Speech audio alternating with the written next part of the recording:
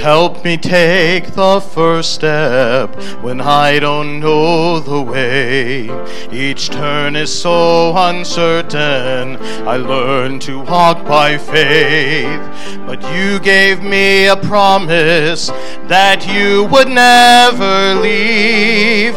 You will lead and guide me, oh Lord, I do believe. Lead me, Lord, I will follow. Lead me, Lord, I will go. You have called me, I will answer. Lead me, Lord, I will go.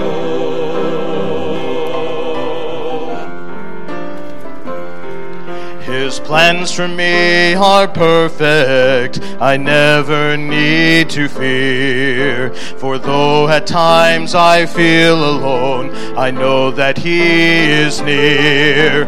My heart just wants to follow, I'm willing to obey. Take my hand, Lord, lead me, I'll follow all the way. Lead me, Lord, I will follow. Lead me, Lord, I will go. You have called me, I will answer. Lead me, Lord, I will go. Lead me, Lord, I will follow. Lead me, Lord, I will go. You have called me, I will answer. Lead me, Lord, I will go. You have called me, I will answer. Lead me, Lord, I will go.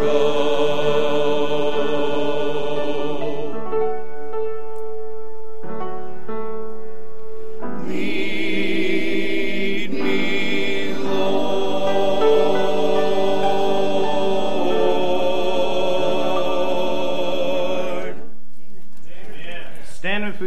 Stand with me if you would. We'll continue in singing 174, Faith is the Victory. 174.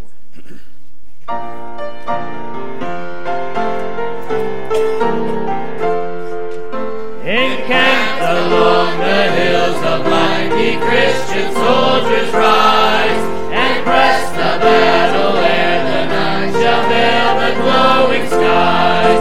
Against the foe in veils below, let all our strength be heard. Faith is the victory we know, that overcomes the world.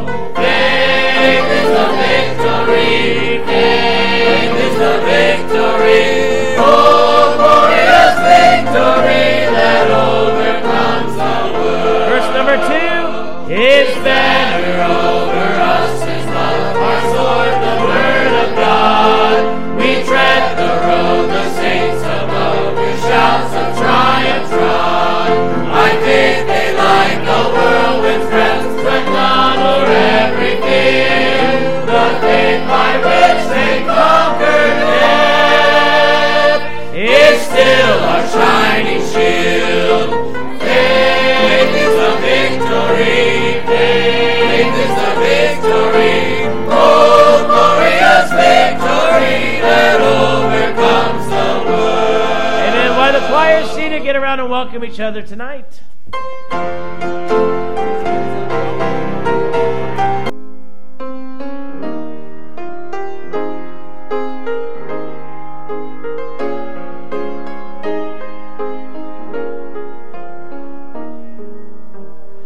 Go to the world for the sake of His name, to every nation His glory proclaim.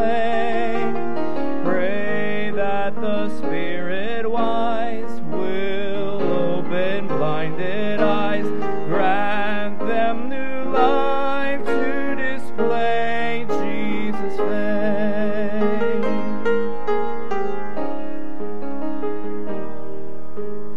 Love the unloved for the sake of his name. Like Christ befriend those whose heads hang in shame. Jesus did not condemn, but was condemned for them. Trust gospel power, for we once were the same. In Jesus' power, preach Christ to the lost. For Jesus' glory, count all else but lost. Gather from every place trophies of saving grace, lest life be wasted. Exalt Jesus Christ.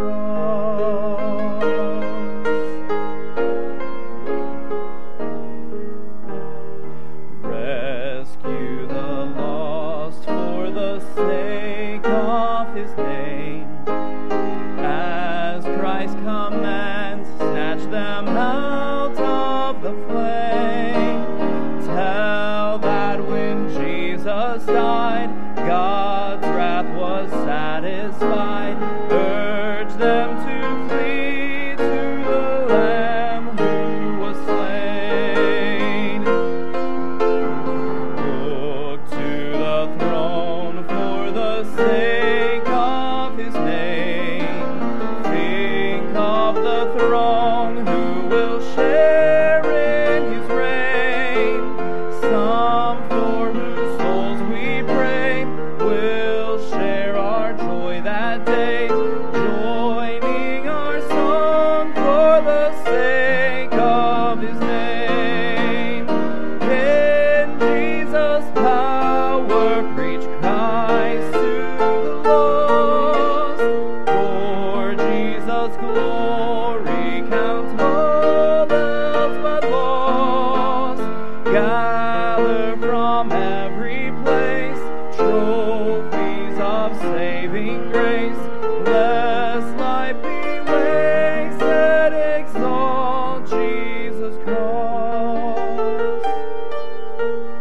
Lest life be wasted. Exalt Jesus Christ.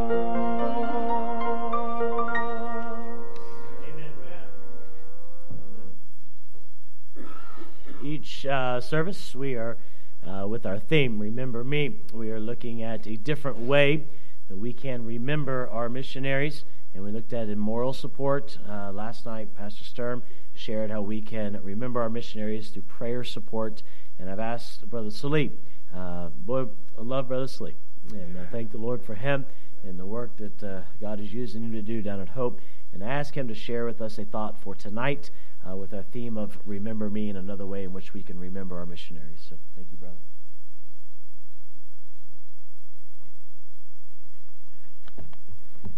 Of course, the theme this week is 1 Corinthians 11:2.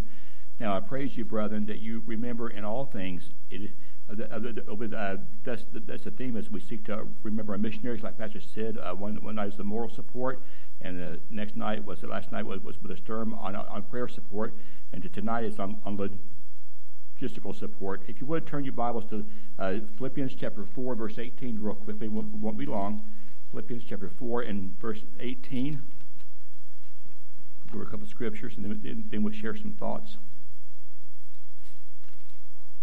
Philippians chapter 4 and verse 18. Of course, we see here that Paul is speaking. Philippians chapter 4, Philippians 4:18. I would love to hear the sound of pages turning. But I have all and abound. I am full, having received of Epaphroditus the things which were sent from you, an odor of a sweet smell, a sacrifice acceptable, well pleasing to God. We see here that Paul was full. Apparently in context, we see that the church has sent Epaphroditus with a care package to Paul. That care package it was sacrificial. It was well pleasing to God. So we see that many Epaphroditus had brought a care package. Now look at Philippians chapter 2. Philippians chapter 2. We'll read verse 25 through. We'll look at verse 25. It says this: "But I trust in the Lord that I also myself shall come shortly. Yet I suppose it necessary to send to you Epaphroditus, my brother and companion in labor and fellow soldier, but your messenger, and he ministered to my wants." Again, let's read that verse again. "Yet I suppose it necessary to send it to you Epaphroditus, my brother," calls him his brother, he calls him his companion in labor, a fellow servant, and their messenger. And he ministered to his wants. We see here that Epaphroditus was not a great, what people would say, probably a pastor. He did not seem to be an apostle. He just seemed to be a man in the church that loved the Lord, and he loved missions. And then the last phrase it said, "And he ministered to my wants." According to Webster's dictionary, the word "wants" means the absence of that which is necessary or useful. The absence of that which is necessary or useful. So we see that Paul had a need in his life, and it wasn't what we call a want, like a desire, but it was something that was necessary for his ministry there. And Epaphroditus went to minister to him. The thought this evening is this: we should be Epaphroditus to our missionaries. But Kazadil has been blessed to be a mission-minded church for many years, and we had missionaries. But the question is, do we have Epaphroditus? Do we have people that love our missionaries? Do we have people that support them with moral support? Do we have people that support them with support of prayer? And the answer is yes. I know that for a fact. Tonight, I want to encourage all of us to examine our lives and see how we could be maybe a better Epaphroditus. I found that as I got older, I was 12 when I came to church here, and so I've been here a long time, and now I'll be 65 here. I'm signed up for Social Security next week. So where did it go? But it's been a journey, and I've learned a lot. So this week, I challenge with all of us, take time this week to stop and to pray. Lord, how can I be a better support to our missionaries? Lord, what are some things that I can do for them? And look at verse 36 of the same chapter, or verse 30 of Philippians chapter 2. It says, but for the work of Christ he was nigh unto death, not regarding his life, to supply your lack of service toward me. And then look over to Philippians chapter 4. I lost my place for a second. Philippians chapter 4. Sorry, I wrote the wrong verse down. I shouldn't have done that. Back in Philippians chapter 4. But I have all and abound. In our lives, do we? I know you do, and I know that I do. But how can we better improve ourselves to be an Epaphroditus? What things can I say? As I get older, I've learned some things. Hopefully, I learned some things. But as far as the Epaphroditus, I'm going to give you a couple ideas to consider how we might be Epaphroditus. Now, number one, as far as logistics, number one, consider all their support checks that come in monthly. They must be counted, deposited, and distributed with finances and taxes and filing receipts and all that goes along with that. That's a need in their lives. Secondly, consider mission in the field. That they have one of caring for aging parents. That might be in the area, and that it's a burden as we get older. We see our parents get older. And then it's even more of a burden when we're not around to be able to help them. So maybe we could help with things for parents. The idea of shopping, lawn care, take them to the doctor. Some practical things. The third thing to consider is it's taking time to find out what they like that they don't have there. Take time to find out what they'd like. They don't have that. I know there's some of the stuff listed. It's ranch dressing, peanut butter, clothing, toiletries. White Castle and Skyline are good things to send there. But I know when my wife's brother in Croatia, he calls it send Skyline cans. So we send Skyline cans. You just say things like that. Number 4, consider that they have school-age kids. The ways that we be able to help them, maybe make sure they get the curriculum. If they need help to grade or take care of records, check up with them on that. Consider their birthdays, their anniversaries, Christmas. Make sure we take time to invest in them. Consider, with the Elams, the last time they left, they had a bunch of stuff to store. And they looked around and they needed a safe place for it to be stored. So things like that, to help store things. Consider helping them when they come home to acclimate. When you're on the field for 4 or 5 years, and you come back to the States, it's a new world. Things here is changing so quickly. Things have changed, and then they come home and they say, "Wow!" It's like they've gone to another field. It's not the home that they came to. Take time to spend time with their kids. To take time to let them know that they're prayed for, and we reach out. And take time Saturday to go to Miss Harris's dad's funeral. Amen. He was saved here at our church. Wow. Miss Harris came here when she was about 10, 11 years, roughly. Time flies. Roughly, I think she was 12 or under when she first came to our church. She's been here a long time. She's been gone from here a long time. Right now, they could use an eruditus just to come along, sit with them.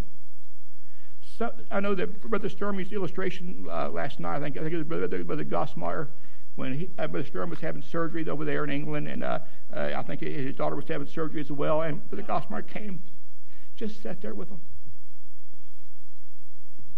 Just sat with them. Our missionaries need to know they're loved and they're cared for. And then we need to put in practice what we say, and learn and grow in areas where I can be an Epaphroditus to our missionaries.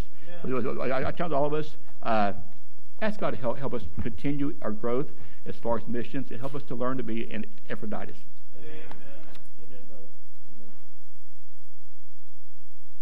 Amen.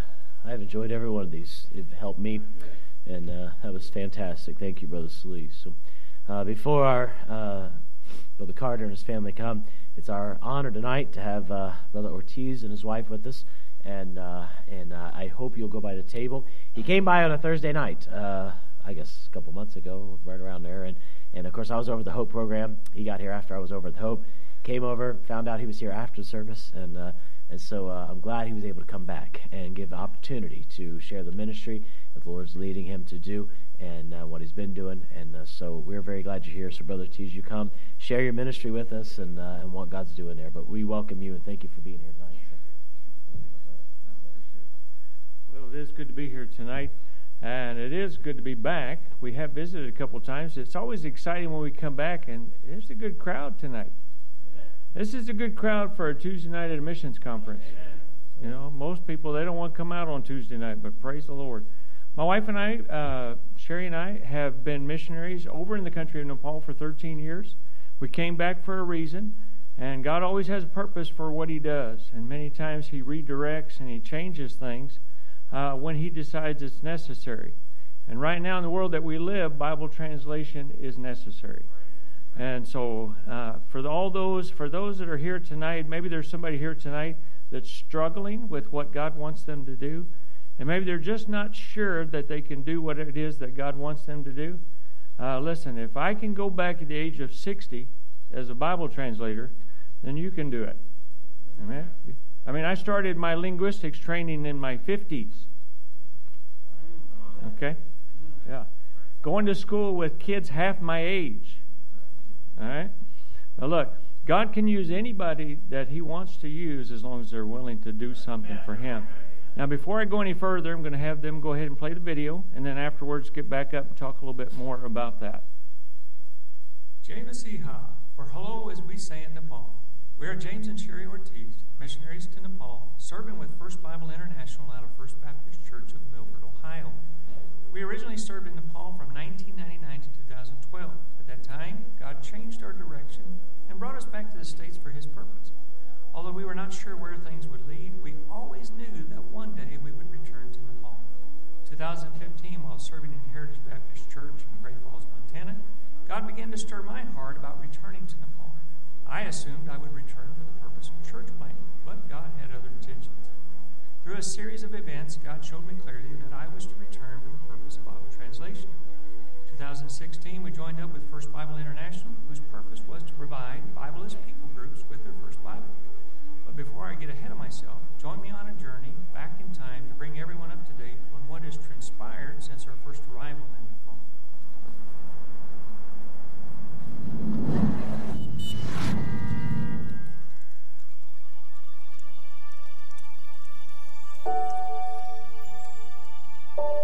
Arriving in Nepal, we began learning the language and getting to know the people. Not 2 weeks into the country, my wife saw her first convert, Shijana. We attended a national church to begin with, and in 2006, we officially started Hope Baptist Church. 2 weeks into it, we saw our first convert, Prakash, the father of the young man, Vijay Pradhan, who helped me start the church. Time went on, souls saved and lives changed. 2007, we officially started Hope Baptist College with 5 young men, including Vijay Pradhan. 2009, we saw the first graduating class. Upon leaving Nepal in 2012, the church and college came under the leadership of Pastor Vijay Pradhan, who had started Calvary Bible Baptist Church after graduation. Both have continued to grow under his leadership, and for that we are very thankful. From there, we stayed busy serving God where we were. After God directed my mind and heart towards Bible translation, I began my education. It has been a long process, but thankfully coming to a conclusion. We moved up to Milford, Ohio in 2019 to help with the start of First Bible School of Translation in 2020, designed to train others in the area of Bible translation. At that time, I committed to stay long enough to see the first graduating class, which took place this May 2023. During our time here, we also stayed busy serving God in any way we could. Those areas including soul winning, the bus ministry, and junior church. What a joy it has been working here and seeing God bless with souls saved and lives changed. Now on to what lies ahead. Nepal was devastated in 2015 by an earthquake with a magnitude of 7.8.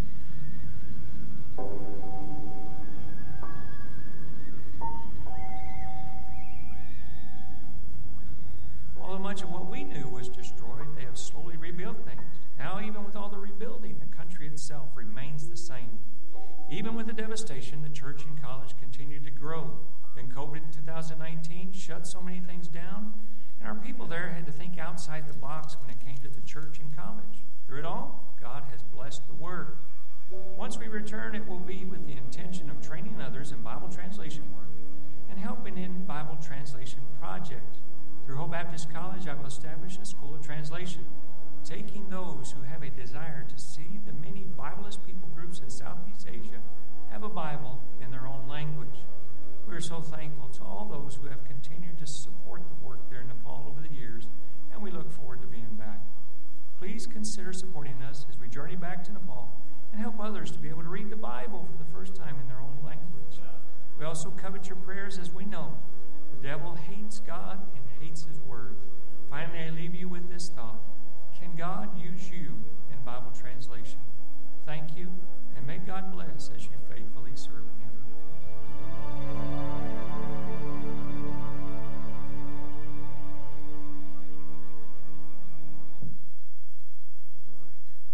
The exciting thing about that video, I know I was talking to the brother that one was just up here. If I don't remember names, I'm sorry, but he was talking about how he just met my son. He just got to meet my son and my daughter-in-law and our grandson.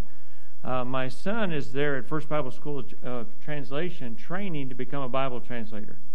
He was actually born in the country of Kathmandu 1 month after we arrived in the country. 3 months after we arrived in the country, after he was born, he suffered what was basically interception is what they called it. We woke up in the morning about 3 o'clock. There's blood in his diaper, nothing going out from the waist down. And the small intestine had separated from the large intestine and began working itself down into the large intestine. And so it blocked everything down, and they had said if he hadn't brought him in, he could have died. But at 3 o'clock that afternoon, he was in surgery. By 3:30, he was out of surgery, and here he is now, 24 years old, finishing up his last year to become a Bible translator. And I had the opportunity and privilege to be a part of his training and teaching him in some of the linguistics courses there at First Bible. And so it's exciting what God is doing there at the church and through First Bible. But for so long, First Bible International has dealt mostly with church planting and training nationals. And as far as I know, I'm the first one that's going out now from First Bible International as a Bible translator. And that's exciting for me. Not only to be able to go out and be able to get the Bible into languages that don't have it, but to know that once we have the Bibles translated, through Bearing Precious Seed, we can print them and receive them for free. Amen. It's exciting what's doing. But just to give you an idea, 7,300 languages in the world today, 717 whole Bibles, 1,582 New Testaments, around 1,000 have a portion of the Bible, but almost 4,000 languages in the world today have no scripture whatsoever in their language. Now understand, folks, I believe everybody deserves to read the Word of God in their mother tongue.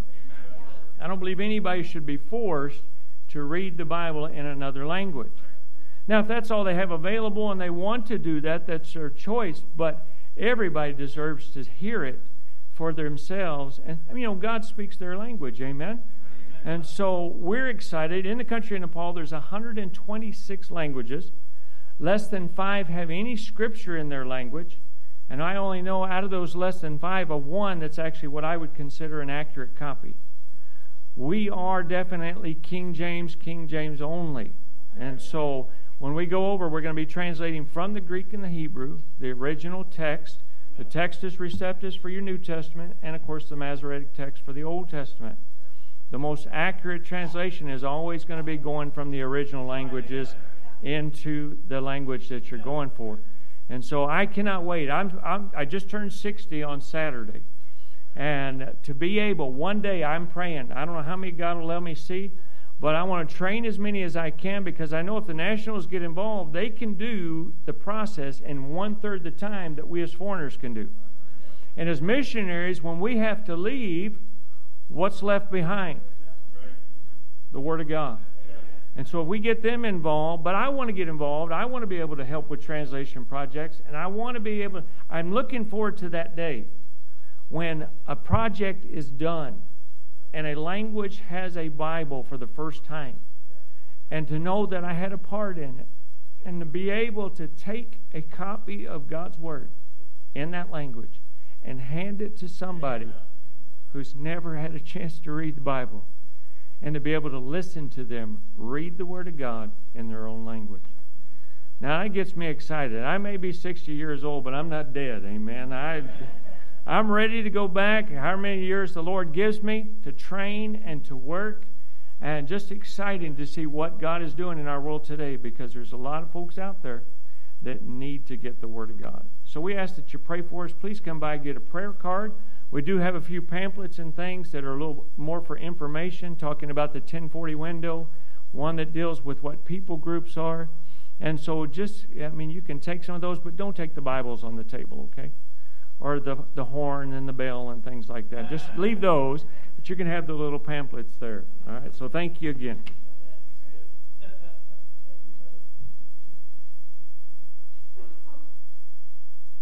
Amen. That's exciting. Amen. And the Lord's calling you. Surrender. Amen. There's no greater life than a life surrendered and serving the Lord. So, amen. Thank you. Make sure you get by there tonight. All right. All right. I'm not going to take any more time. Brother Carter, you come. You guys sing and then preach the Word of God for us tonight. All right.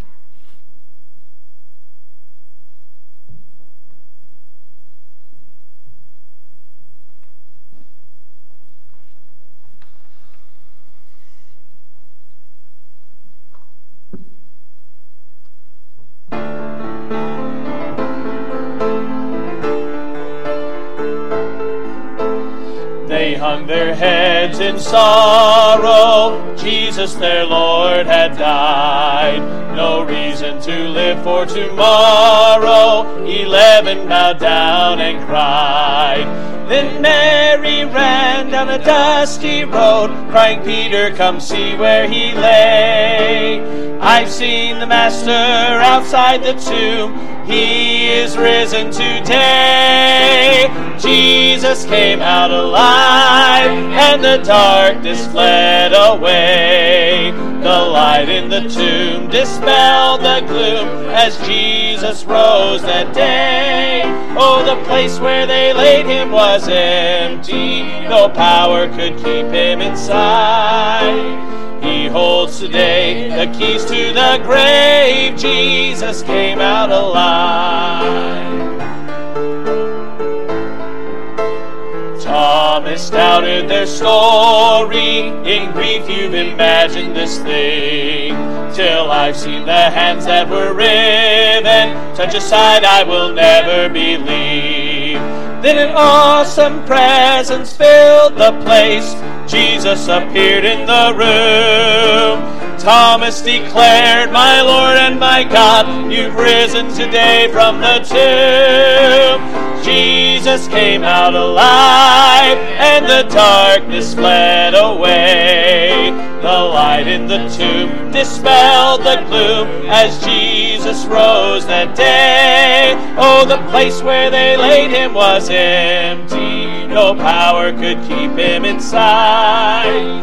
He holds today the keys to the grave. Jesus came out alive. Oh, the place where they laid him was empty. No power could keep him inside. He holds today the keys to the grave. Jesus came out alive.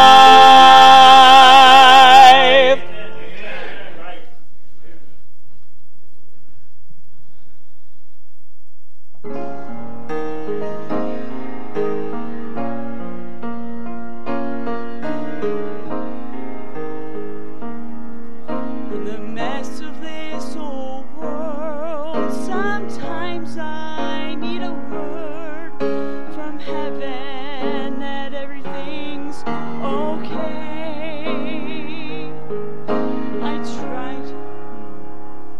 Sorry, this is my second time to sing this. I'm gonna start.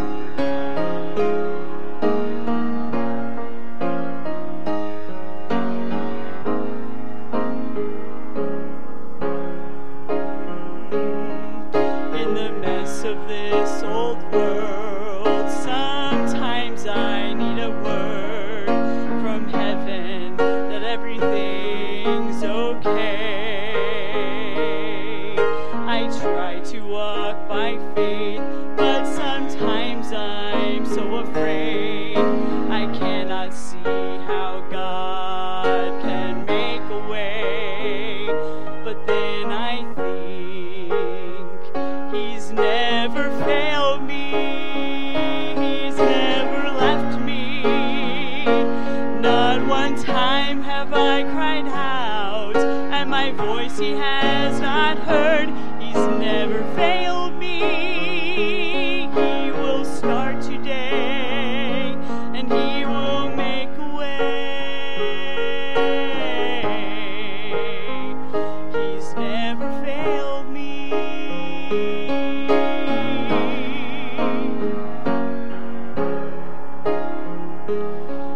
As broken as you feel, oh, your troubles, they are real. And I know you feel that God has forsaken you. But child, don't lose your faith. He is working while you wait. So just hold on, He will bring you through. He's never failed me. He's never left me. Not one time have I cried out, and my voice He has not heard. He's never failed me, and He won't start today. He will make a way.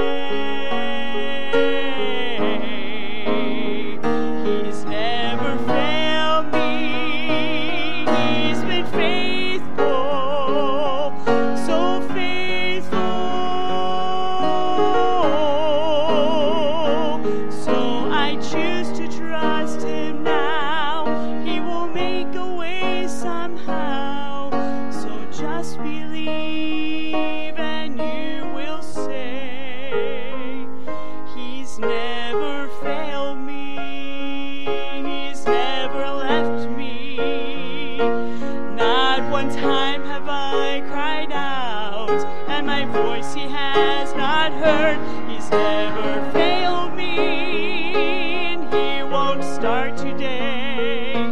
He will make a way. He's never failed me. He's never failed me. Praise the Lord. I sprung that one on her. I said, hey, that song you sang here a week or so ago, I said, sing that one tonight. She said, that one? Yeah, that one. Because I know it didn't say, you say it didn't talk about Faith Promise Missions at all. That's exactly what it's talking about. He's never failed. I'm just saying, as we pray about what we're doing and what we're giving this next year and what God would have us to do, I'm telling you, how many of you gave this last year by show of hands? You gave to Faith Promise? No, not that you gave. I'm sorry. Thank you. All right. But you gave, let me finish the question. You gave to Faith Promise Missions this year and you lacked. No, come on. I mean, because he doesn't fail. Right, because his plan works. It's not like Faith Promise Missions. Where did Pastor come up with that? It's in the Bible. It's the Word of God that those that had need were receiving from those who sometimes according to Paul in 2 Corinthians in chapter number 8, they didn't even have. They were giving out of their poverty, out of their great poverty. They were giving to the work and to the need of those in other places, so that they might have their need alleviated. And he's like, I don't even know how they're doing it, but they're doing it, and they did that by the grace of God, the grace of giving, by faith, giving to the Lord what God desired, so that the need of the work of God might be met in another location. That's how God's work works. And you won't give to God and then have a lack of what you need. If you're giving God what God desires, He's always going to meet your need. He does not fail us in any way. And I'm telling you, if you last year said, man, I gave a certain amount by faith to the Lord, and you were able to raise your hand and say, you could raise your hand and say, listen, I gave by faith last year, and God met every single need I had. I did not go without. I've never missed a meal. Praise the Lord. You can tell. Amen. And you can give that testimony, then for you to stop and go, so I'm going to give exactly the same amount that I did last year. Didn't you already see God by faith perform a miracle in your life by faith? So to say, I'm just going to give the same old amount that I've always given, I'm telling you, if you already know God can provide for that need, there's not much faith there, is there? There's just not. You say you always have to increase our giving. I think each and every one of us should be 100% obedient unto God. But if it's faith promise giving, right, and I already know what God can do, sometimes it might be that I need to step out by faith and maybe increase what I give. And I pastored in Bellingham, Washington for 11 years. And when we went there, I'm telling you, that was just a mind-blowing concept. Like, I've given $25 a week for the last 10 years. Why would I give more? Because you know God can provide. And we're doing this by faith. And so I just encourage you, step out by faith this next year. Don't just step out by what you can calculate in your income. Step out by obedience to the leading of the Spirit of God in your giving. And I'm telling you, if you be obedient to God, He will not fail you. He will absolutely not do it. He would have to deny His word to do so. Amen. You saw the verse up there. Listen, my God shall supply all thy need according to His riches and glory. He will absolutely do that. He can supply all of the need that you have. That's not the message tonight. That song, I was like, I want you to sing that song tonight. But we're going to be in Numbers in chapter number 13. That's where we're going to be this evening. This is our second message tonight. Amen. Praise the Lord. Several messages in here. I had another one. I knew what Brother Salih was speaking on tonight, and I wrestled with the Lord because Pastor was telling me, and I was talking to them last night about that. And I'll tell you, another great character to illustrate what he was talking about is Barnabas. I'm telling you, Barnabas was an encourager. He was an exhorter. He literally, we could say that he's responsible for a good portion of the New Testament being written.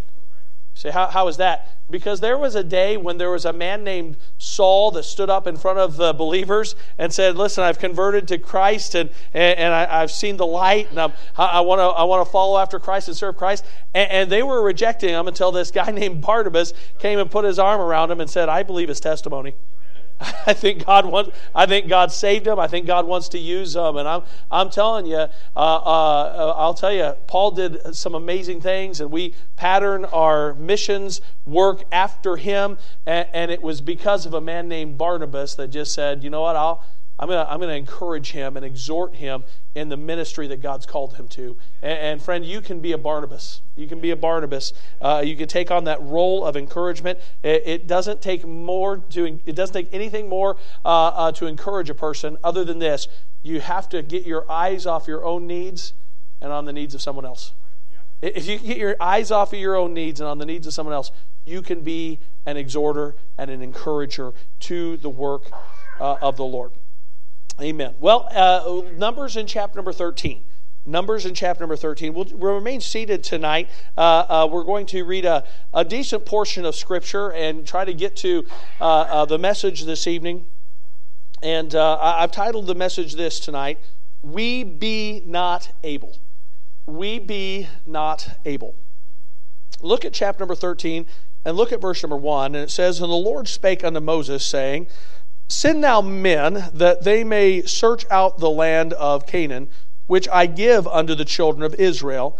Of every tribe of their fathers shall ye send a man, every one a ruler among them. And so here we see kind of, a familiar story, I think, for most Bible students, right? And a familiar story here that they're going in, the spies are going into the land of Canaan, and we've all sang the song in junior church, if you will with me, 10 were bad and 2 were good. And that's what we read in the rest of chapter number 13. The 10 were bad, 2 were good. And we see this story unfold in the remainder of chapter number 13. If you would, as they begin to bring forth the fruit of the land and they begin to show the people and give the report of what is over there in the land of promise that God has given them, pick up the story in verse number 26.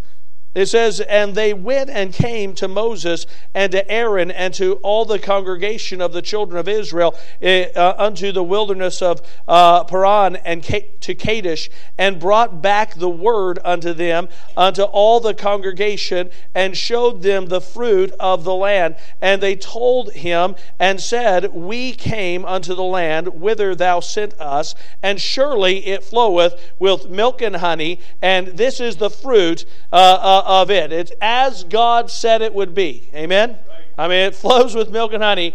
But verse number 28, nevertheless, let me fill you in a little bit on what God didn't tell us. Right?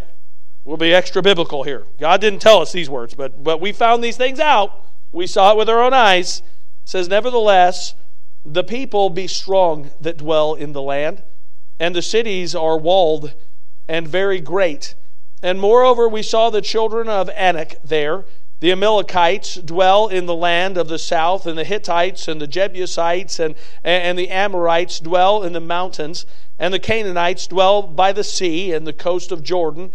And Caleb stilled the people before Moses and said, Let us go up at once and possess it, for we are well able to overcome it. And I love Caleb. I'm telling you, all you senior saints out there, he should be your hero. Amen? And that should be your attitude. Praise the Lord. We be able. We can do this. I'm so thankful. My dad, still today, my brother would say the same thing. He could outwork both of us. He would, if he thought he wasn't, he'd work harder just to make sure that we know he can still outwork us at 70 years old. Yeah, I'm telling you, he wants to work. He loves to work. And I'm telling you, he loves the work of God. And Caleb had that heart. We be able to do this. But verse 31. But the men that went up with him said, here's these other 10, we be not able to go up against the people, for they are stronger than we. And they brought up an evil report of the land which they had searched unto the children of Israel, saying, the land through which ye have gone to search it is a land that eateth up its inhabitants thereof. And all the people that we saw were men of great renown. And now just think of the evil report they're bringing up. It literally makes no sense at all. The land devours its inhabitants, yet they're very strong and powerful. Come on, think of it. That's what they just said. I mean, this land just eats them up. I mean, nobody could survive there, but somehow everybody there is strong and powerful than we are, even though the land's just totally terrible. I mean, this is how these people are. And then verse number 33. You need to have a little more fun as we're reading the Bible together, all right? Verse number 33 says, it says, and there we saw the giants, the sons of Anak, and which came of the giants, and we were in our own sight as grasshoppers. Which I've been around the Elams, and I know that feeling, right? I get that. I know that. All right. But look at the next statement. Look at the next statement. And so we were in their sight. I wonder which one of these wimps went up and said, Mr. Giant, I'm a grasshopper to you, aren't I? Come on, that's literally what they're saying. He said, we saw them and we felt like grasshoppers, and we know we were in their sight as well. Like they knew their mind, like they had gone up and had this conversation with them about how grasshoppery they were. That's a word. It is. It's a word. How did they know what the mind of the giants was? How did they know? I mean, how did they actually know it? Because it was an evil report. It was their perception, is what they thought, it's what they saw, and it's what they were reporting because it fit the narrative of their own heart's desire. So that's the report they brought up. Go on into chapter number 14. It says, and all the congregation lifted up their voice, and they cried, and the people wept that night. And all the children of Israel murmured against Moses and against Aaron. And the whole congregation said unto them, would God that we had died in the land of Egypt, or would God that we died in the wilderness? And wherefore hath the Lord brought us unto the land to fall by the sword, that our wives and our children should be prey? Were it not better for us to return unto Egypt?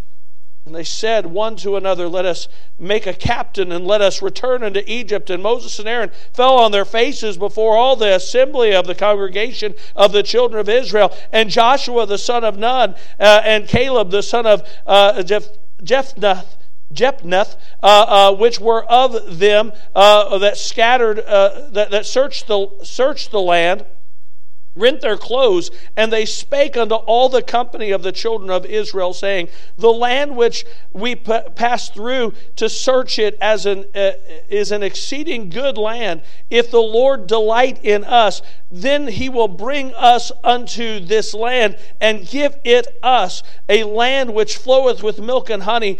Only rebel not ye against the Lord, neither fear ye the people of the land, for they are bread for us. Their defenses is departed from them, and the Lord is with us.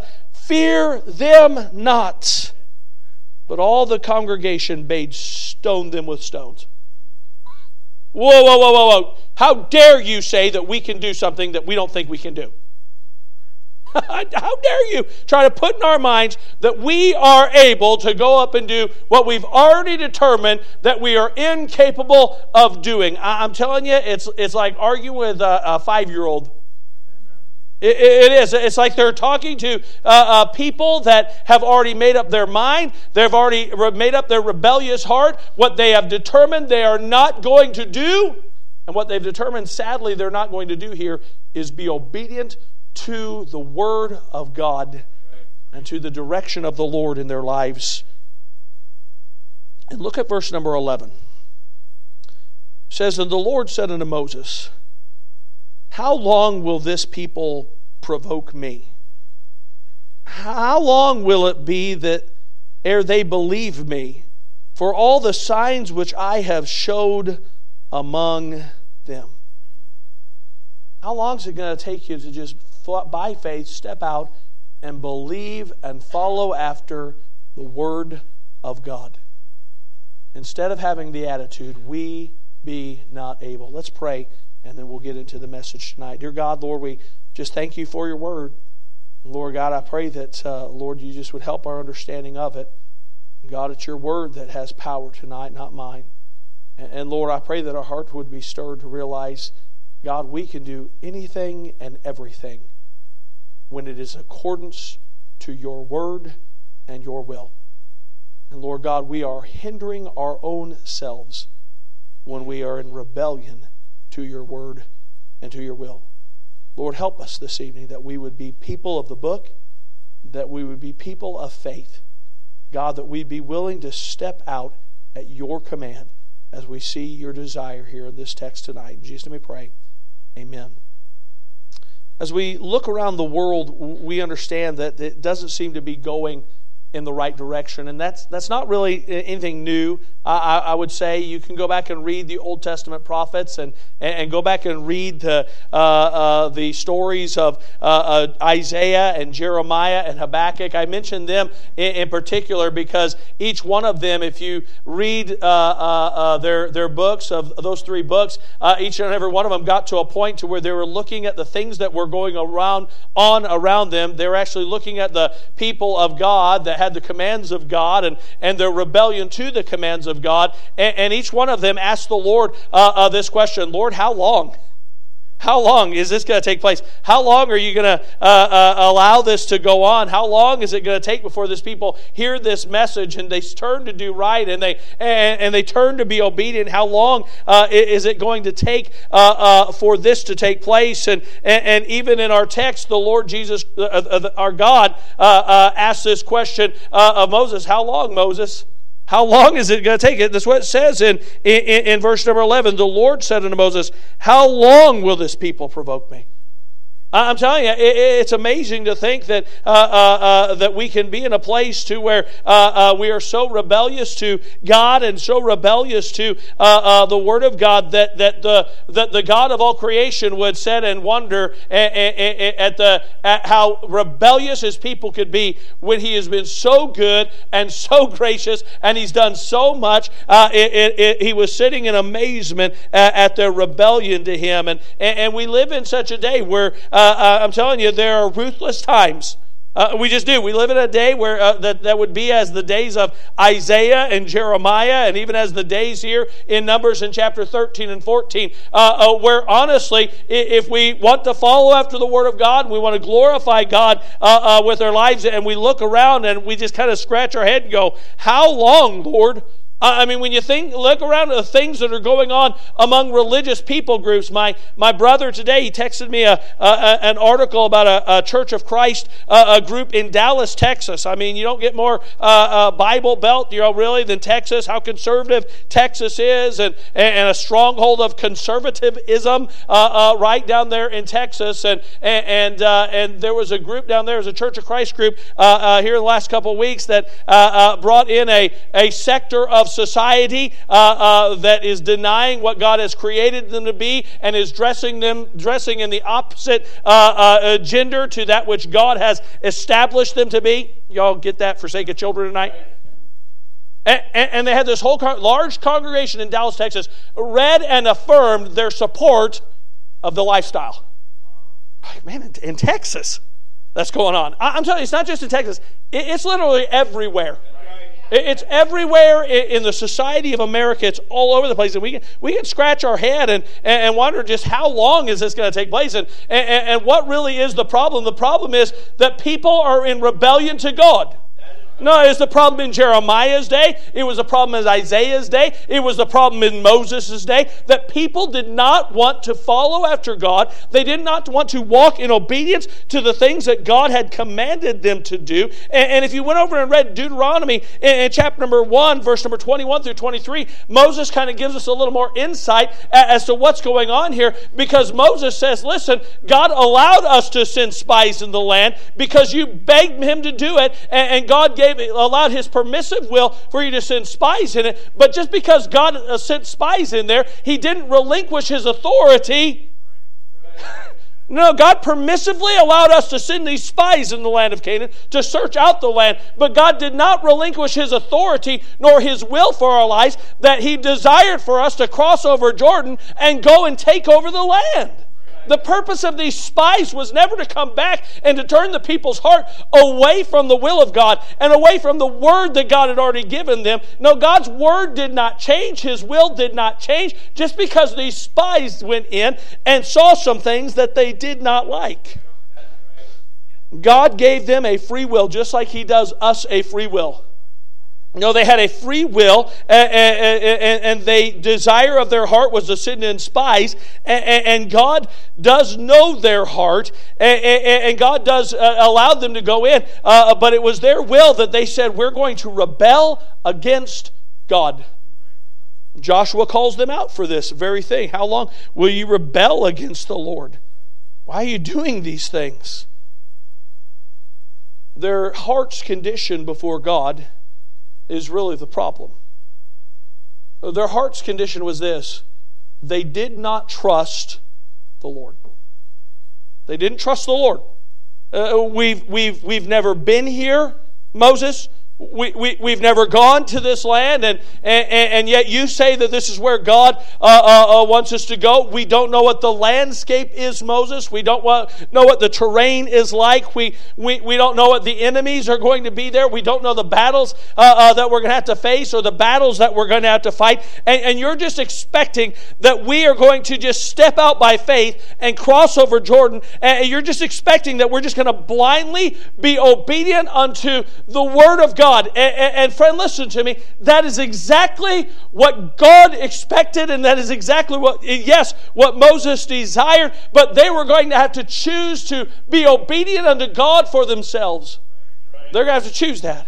And that's really difficult to be obedient unto God when you don't trust the God that's giving the command. I mean, it's really difficult to be obedient to the one whom you do not believe has your best interest at heart, and you don't believe is really leading you in a way that is good for you. You don't trust that what He's promised is really what's going to come to pass. And I'm telling you, we can still have this kind of mindset today where the Holy Spirit of God leads us through His Word unto truth, and God moves upon us to step out and to be obedient. And somebody might stop and think, well, I know that's what the preacher says, that we need to have a faith promise, we need to give by faith promise, and the pastor said this is the direction we need to be going, but I don't know that it's necessarily a good plan for me. I don't know if it's a good plan for me. And doesn't God teach us to operate in wisdom? And there's wisdom in a multitude of counselors. And I just want to be real careful here. There is wisdom in a multitude of counselors. The Word of God declares that there is. There is not wisdom in trying to find a multitude of counselors that are going to agree with you about what you've already determined you do not want to do. I don't know about you, but I've had people come up and they can word questions in such a way that will allow them to have liberty to do what they've already in their heart determined they were going to do. And friend, listen, if that's you, if you're asking questions in such a way to get the answer that you want, to fulfill the desires of your heart that you've already determined you're going to do, then friend, that is not what we call a multitude of counsel. It would not be that which we would call wise. It wouldn't be. It's when you by faith just accept the Word of God, accept the leading of God, and you by faith just say, you know what, I'm going to be obedient unto this book. I'm just telling you, when I make major decisions in life, I really do. I get in the Word of God. I want to get in the Word of God and say, God, would you lead me? Come on, faith is acting in obedience to His Word. And I'm telling you, as I've opened the Word of God, and I've said, Lord, I need some answers, I need some direction, I need some guidance. I'm telling you, this book is a light unto our path and a lamp unto our feet. And God wants to guide you through His Word. He desires to do that. But if you start from a position that I don't know necessarily that I trust in God, and you say, well, wait a second. I mean, I trust in God. I'm saved. I know that's wonderful that you're saved. But I know a lot of people who would claim to be saved, but they struggle to step out in simple areas of obedience to God. No, they just struggle. I mean, they would trust God for their eternal soul, but they would never. They would absolutely never say, you know, I'm just gonna step out and surrender to teach that Sunday school class. You know, I'm afraid to talk to people. I'm afraid to stand in front of people. In fact, they say that the number one fear in life is public speaking. Number one fear. Death is actually, from what I read, number 3. Majority of people would rather die than get up and do what I'm doing right now. Come on. And listen, I imagine our church is just like every other church where it's constantly like, hey, we need some help over in this Sunday school classes, and we need some help in the junior church classes, and we need some help at the rest home, and we need some help at this area of ministry and that area of ministry, and we're comfortable doing what we want to do, and we're willing to do what we want to do, but if the Holy Spirit of God starts leading upon us to say, hey, you know what, you can step out and do that. You can step out and do that when we've already determined what we will and won't do. We're in a bad place to be able to say that we're truly obedient to God. Because when I've already determined what the will of God is for me, and it is absolutely not teaching a Sunday school class. It's absolutely not singing in the choir. I could never do that. I know what the will of God is for me, and it's absolutely not this. I'm just telling you, you've ceased to be hearing from God, and you put yourself in a position to where, God, I don't trust you to guide my life, and I'm now going to dictate to you how we're going to move forward. Friend, that's exactly where the children of Israel were at this very moment in time. They were going to dictate to God that we know where we ought to be. We should not be in the land of Canaan. It would have been better to die in the wilderness. It would have been better to die in Egypt. Let's stone these guys that are trying to lead us in another direction, and let's just head on back to Egypt and back to the bondage. And they began to dictate to God, who had brought them out of bondage and answered their cry and had met their needs and had provided for them, and they were going right back to it, to this bondage, because they did not trust God. They didn't trust God. And so as they come before the people in this text, they begin to reveal some truths. They begin to reveal some truths. They begin to, in verse number, I'm going to go through this quickly so we're not here for sake of time, but verse 26 and 27, they reveal the truth. I say they're going to reveal some truths. Verse 26 and 27, they reveal the truth, that it is a land that flows with milk and honey. In verse number 20, we didn't read this evening, but it says that they went at the time of grapes. They went at the time of harvest. Verse 23, these grapes that they brought back, they needed to be borne by 2 men. They were so large, and they came back and they said, listen, it was a fruitful land. There's absolutely no doubt about it. It flows with milk and honey, just as God said. Yeah, that's all true. That's the truth, but not the whole truth. That is true, but God failed to let us read the fine print. It was like a used car deal, really. And there was fine print to this deal that we have not read yet, and we need to make sure we read all the fine print of this deal that God's trying to make with us. And so what we did not mention is that we're not able to overcome these enemies that are in this land. God didn't mention that. God didn't mention how strong they were. He didn't mention how powerful they were. And the reality is this. God is certainly sending us unto destruction. God is sending us to do something and asking us to do something that is not going to be good for us. And that's the whole truth. And then they go on when that doesn't seem to really get everybody stirred up in the direction they wanted to go. And they did this. They told, and I call it this, they gave the evil, messed up, nasty truth of their wicked heart. You can write that down for your notes. That's a good point. The evil, messed up, nasty truth of their wicked heart. There are too many inhabitants already. There are giants We were grasshoppers. Come on. I mean, just think about it. I mean, we pointed it out as we were reading, but just think about that in your mind. I mean, this land eats up the inhabitants, and because it eats up the inhabitants, they're so strong and powerful, there's no possible way we could beat them. How puny did they think they were? And sadder than that, how puny is their God? How small is that God? I mean, it's a horrible, horrendous land that flows with milk and honey. It's a horrible and horrendous land. And there are giants, and we went and talked to them, and we found out that they think we're grasshoppers. Man, that's terrible.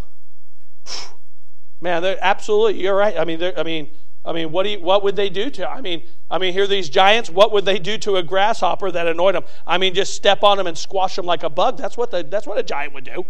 And it wouldn't be it would be no effort at all for him to just annihilate us with his big toe. I mean, he could just smash us like a bug. Here's the real problem. They allowed what they perceived to determine what God could do. Get that? Number one, they didn't trust the Lord to begin with. Number two, they allowed what they perceived to determine what God could do. What they thought was that we can't trust God. And what they saw was bigger than they were. And so since they didn't trust God to begin with, they couldn't trust God to be bigger than they were. And thus God was not bigger than the enemy was. And so there was no point in moving forward by faith. It would be a fool's errand. These accusations that they're bringing up, listen, honestly, were just simply their perception. It was their wrong perception. Their thinking was wrong. Come on. Their thinking was wrong about God. Their thinking was wrong about the enemy. Come on. They were looking at this as an indestructible enemy. To them, absolutely yes, this enemy was. But if they had right thinking about God, they just watched the greatest military in the world be destroyed by the Red Sea.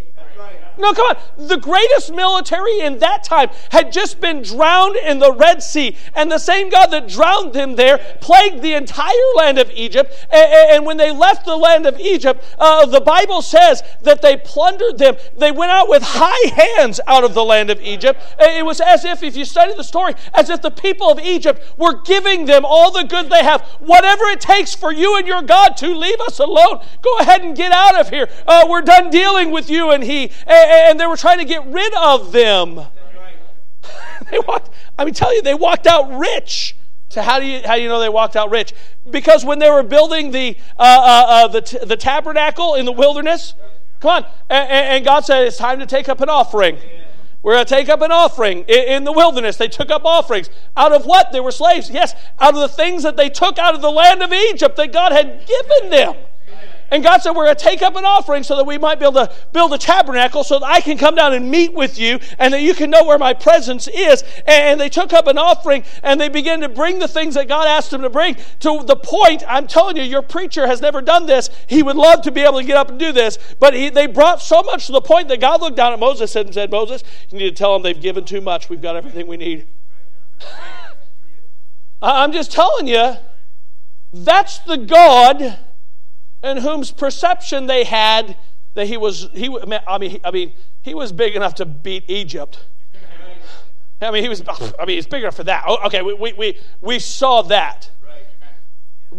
But then they were looking at lesser armies. Honestly, they were looking at lesser adversaries. And they were looking at that like, there's just absolutely no way. Can I say it like this? He's big enough to save us from hell. He's that big. To control my finances, they're pretty in depth. If you could see the ledger of my checkbook, it's pretty significant. $52 or something, whatever it is. It's pretty significant. I don't know if I could buy into his plan. for world missions. I mean, God's big. I mean, He's big enough to save us from our sin.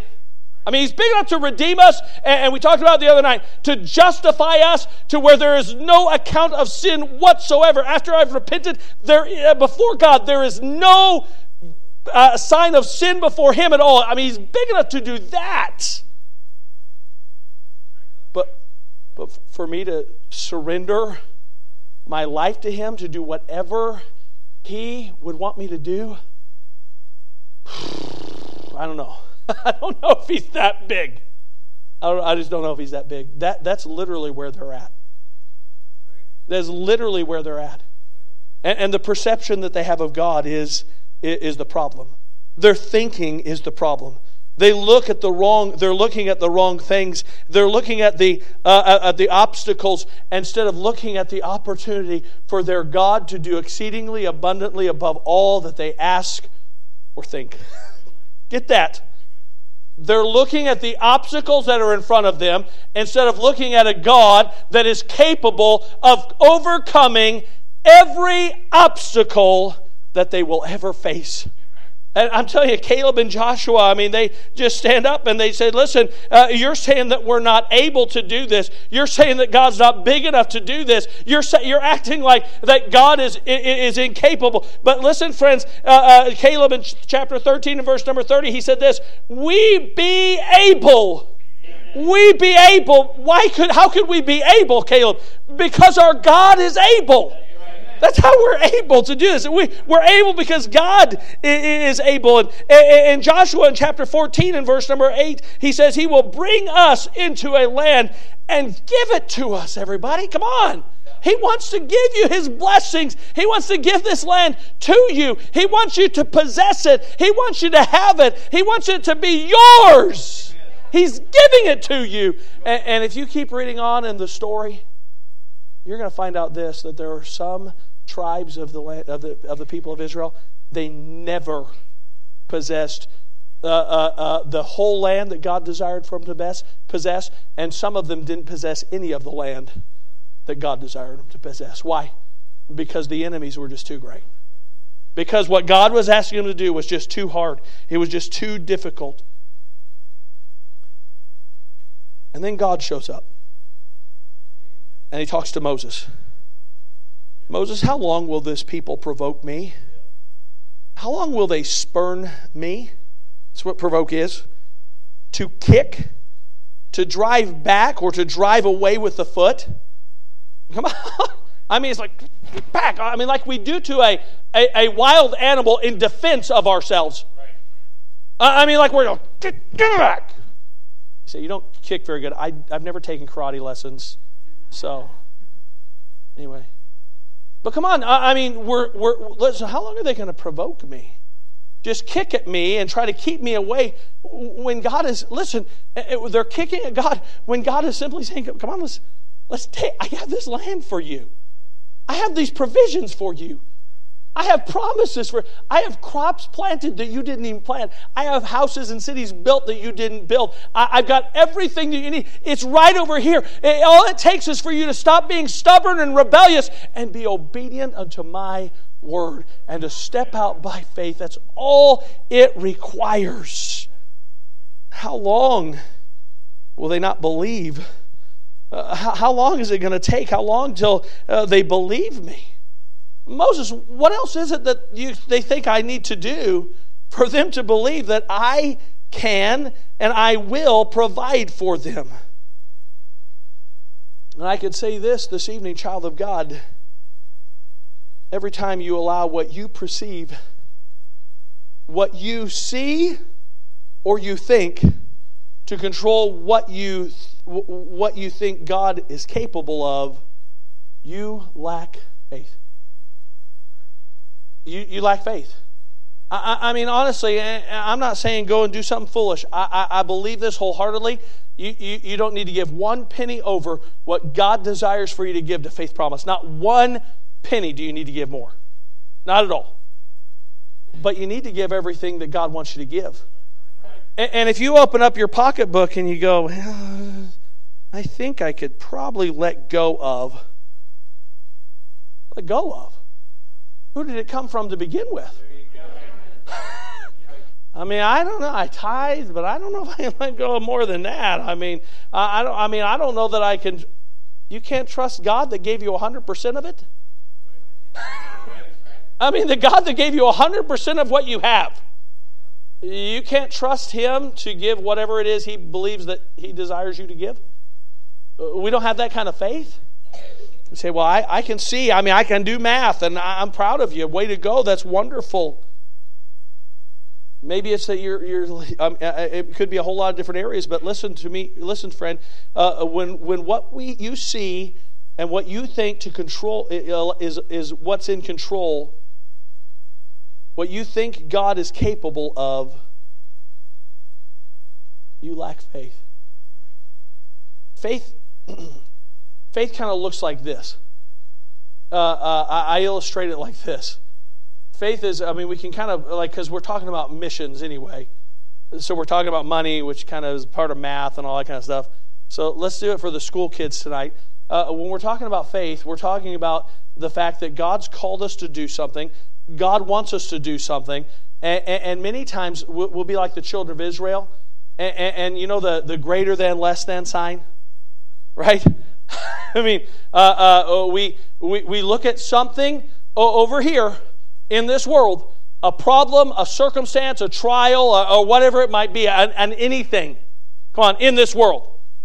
And we have God over on this side, and we know what our problems and our circumstances are over here, and we do this kind of equation. We say, you know what, I feel like these things over here are greater than God. That is absolutely what the children of Israel were doing. Is they were determining that the problems of this world and the things that God was asking them to do by stepping out by faith and being obedient to Him, the things that God was asking of them to do, they were far greater than the God who was asking them to do it. That's a sad place for a child of God to live. A.W. Tozer, he says this word. He said, a low view of God is the cause of 100 lesser evils.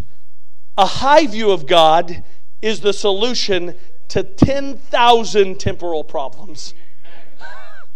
I'm telling you, it doesn't matter what the circumstance. You put them on the scale, and whatever it is God wants you to do, whatever it is God's asking you to surrender, however it is God wants you to yield to Him. I'm telling you, you can look at all the problems, and you can make a pro and contrast list till you're blue in the face. But at the end of the day, listen to me, God is always going to be greater than anything that this world has to offer.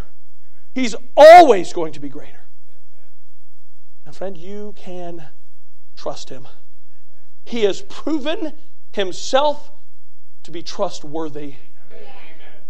Don't allow the things that you see and perceive in this world to keep you from keeping your complete faith in God as being greater than all that this world has to offer, than being greater than anything that you might face in this world.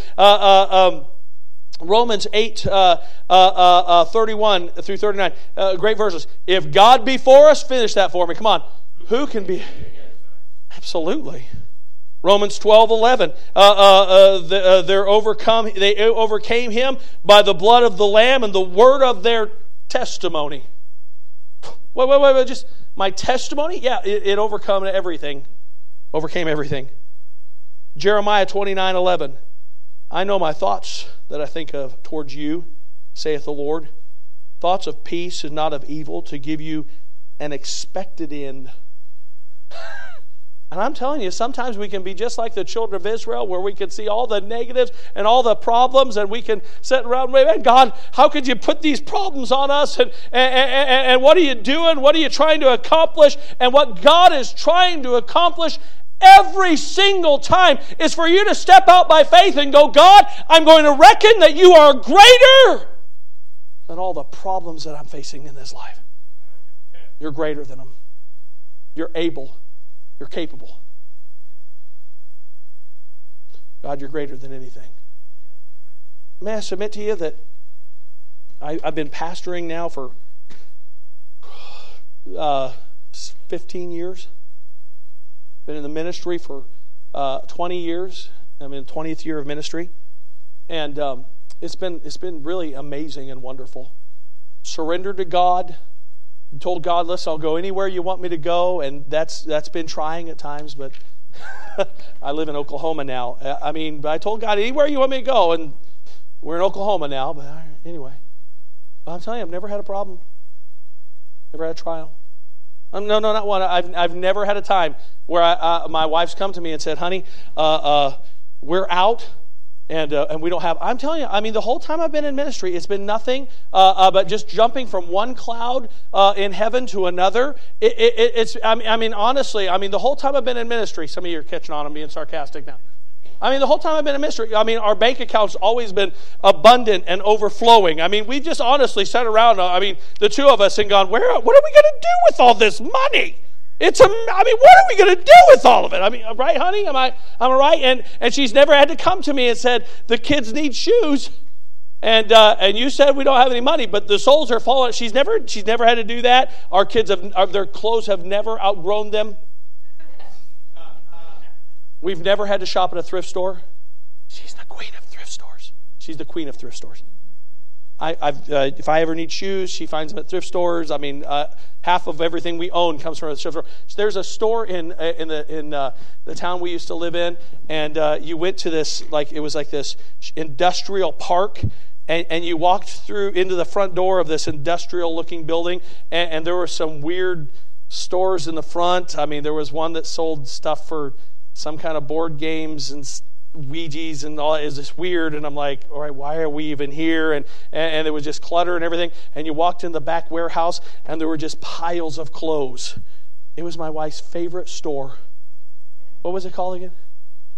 Here, I called it Flea Care. Because you walked in there like, you're going to catch something in here. This is not a good place to be. And it was her favorite thing. To go there, and you could fill up a whole bag for $5. They sold you a bag, and you could fill it up with. My girls are going, it was so good. It was so awesome. You fill up a whole bag for $5, and then she would bring it home, and she'd be wearing something new. I said, oh, that's very nice. Where'd you get that? We Care. I stuck it in a bag with 5 pairs of shoes and 10 pairs of pants for the boys and all. She loved to tell me it came from Flea Care. We Care. She loved that. I'm making this point is you don't surrender to God and then everything's roses. They had battles to go fight. They absolutely did. But they weren't fighting against God. They had God fighting for them in their battles. That's a way better place to live. And friend, just because your missionaries surrender to go to Nepal, just because they surrender to go to Mexico, it doesn't mean their parents are going to be taken care of perfectly for the rest of their lives. The Harrises are coming back right now to comfort and console their family. And they need comfort and consoling themselves. Your missionaries, listen, they're the same way. Just I'm standing up here and say, you need to by faith be obedient unto God. I tell you, your missionary, he has to do the same thing every day. And his wife has to do the same thing every day. It's not walking on cloud from cloud to cloud to be in the ministry. There are ruthless people that many times will try to hinder the work that they're doing far more than people will try to help the work that they're doing. Yes. And the reason we'd come to before our church and we'd say, church, you need to give by faith, is because we have people that are stepping out by faith to go and do the work God's called them to do. And it's required that you would do the work that God's called you to do here so that they can go and do the work that God's called them to do there. And we need you to be people of faith just like we'd expect them to be people of faith. They face huge obstacles. I just made a list.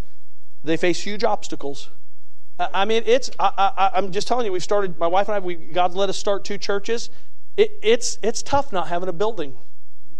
It's just hard. I can't wait to go see Brother Salih's building this week. It's hard to be in a space that's not yours. I've been in the spot to where we've had to put up all the chairs and tear down all the chairs, and we'd had to haul things over to a closet. Sometimes we had to haul things out to the. My dad had this green old nasty Chevy trailer, and it looked old and nasty when I was a kid. It was just. And we'd have to haul these metal chairs that we set on out there, and then we'd haul them into the garage when we got home, and then the next service we'd haul them out to the trailer, pull it over the church, haul them out of the trailer. I'm telling you, I've been there, and I'm telling you, as a kid, it gets tiresome. It's just no fun. It's no fun at all. But I tell you, it's by faith. It's a good life. It's by faith. It's a good life. It didn't hinder me. It helped me. For Dad to have that kind of faith. I'll tell you, your missionaries, they have fears just like you do. Come on. They have needs that come up. They have electric bills. They have house payments or rents. They have, all the things you have. They have those as well. And you know what? They're not in a position, many of them, where they could go out and get a second job and provide it for their family if they wanted to. Many of them are in a place to where if the money does not come in the mail, it's going to be the difference of whether we can stay and do what God wants us to do or whether we have to go home. I'm telling you, there can be fears there. They need boldness. I'm telling you be bold. It takes faith to be bold. It just absolutely takes faith to be bold. They need that. They have shortcomings. I'm telling you, you don't go into the ministry and then feel like, man, I'm just capable of doing anything and everything. There's nothing that I feel insignificant in. I'm telling you, I don't know a minister really honestly, if they could really be honest with you, that there aren't some areas or aspects of ministry or what God's called them to do that they don't feel that they fall far short of being able to see them accomplished. They have fears of that nature. It's hard being outnumbered. Here, me and my kids, here we're in this country, and there might be another missionary on the other side of the country. It's just us and this whole city that doesn't even know we exist. And it's hard to be outnumbered. They deal with insignificant resources. I know a lot of missionaries that they're on the field and they do not have the appropriate resources to be able to provide for the work that God's called them to do. And they make great sacrifices. I'm not saying all missionaries, but I know quite a few missionaries who went to the field under-supported because they were tired of going around begging for money, and they just said, we just got to get and do what God wants us to do, and we're by faith, we're just going to have to trust that what God's going to send is going to be enough. You say, well, what do you mean? I'm saying that we're just not asking that you would give, just like Paul said, I'm not asking that you would give so that they don't have any problems and that you suffer. I want us to understand that we need to give because there are missionaries that have the same problems we do and have the same need that we do, but we have a God that's going to use us to help meet their need. If we're willing to determine that God is greater and that God is able. But friend, if we've already determined that I don't think God's able. I don't think I can do more. I don't think there's more. Have you seen the stock market? Have you seen where the president's leading us? Have you seen the nonsense that's going on in Washington, all the problems, and how is this all going to take place? It's all going to take place because God is greater than Joe Biden, and God is greater. Come on, I'm America through and through. We're going to sing more of a patriotic song, Lord willing, tomorrow night. Absolutely, but I'm telling you, God's greater than all the problems that America has. He absolutely is. And God's will is that someone that we would give to the need of someone else so that the word of the gospel and the power of the gospel might be preached unto them that have not heard. It's the will of God. So the question this week is your God able? Is your God able? Let's have our heads bowed and our eyes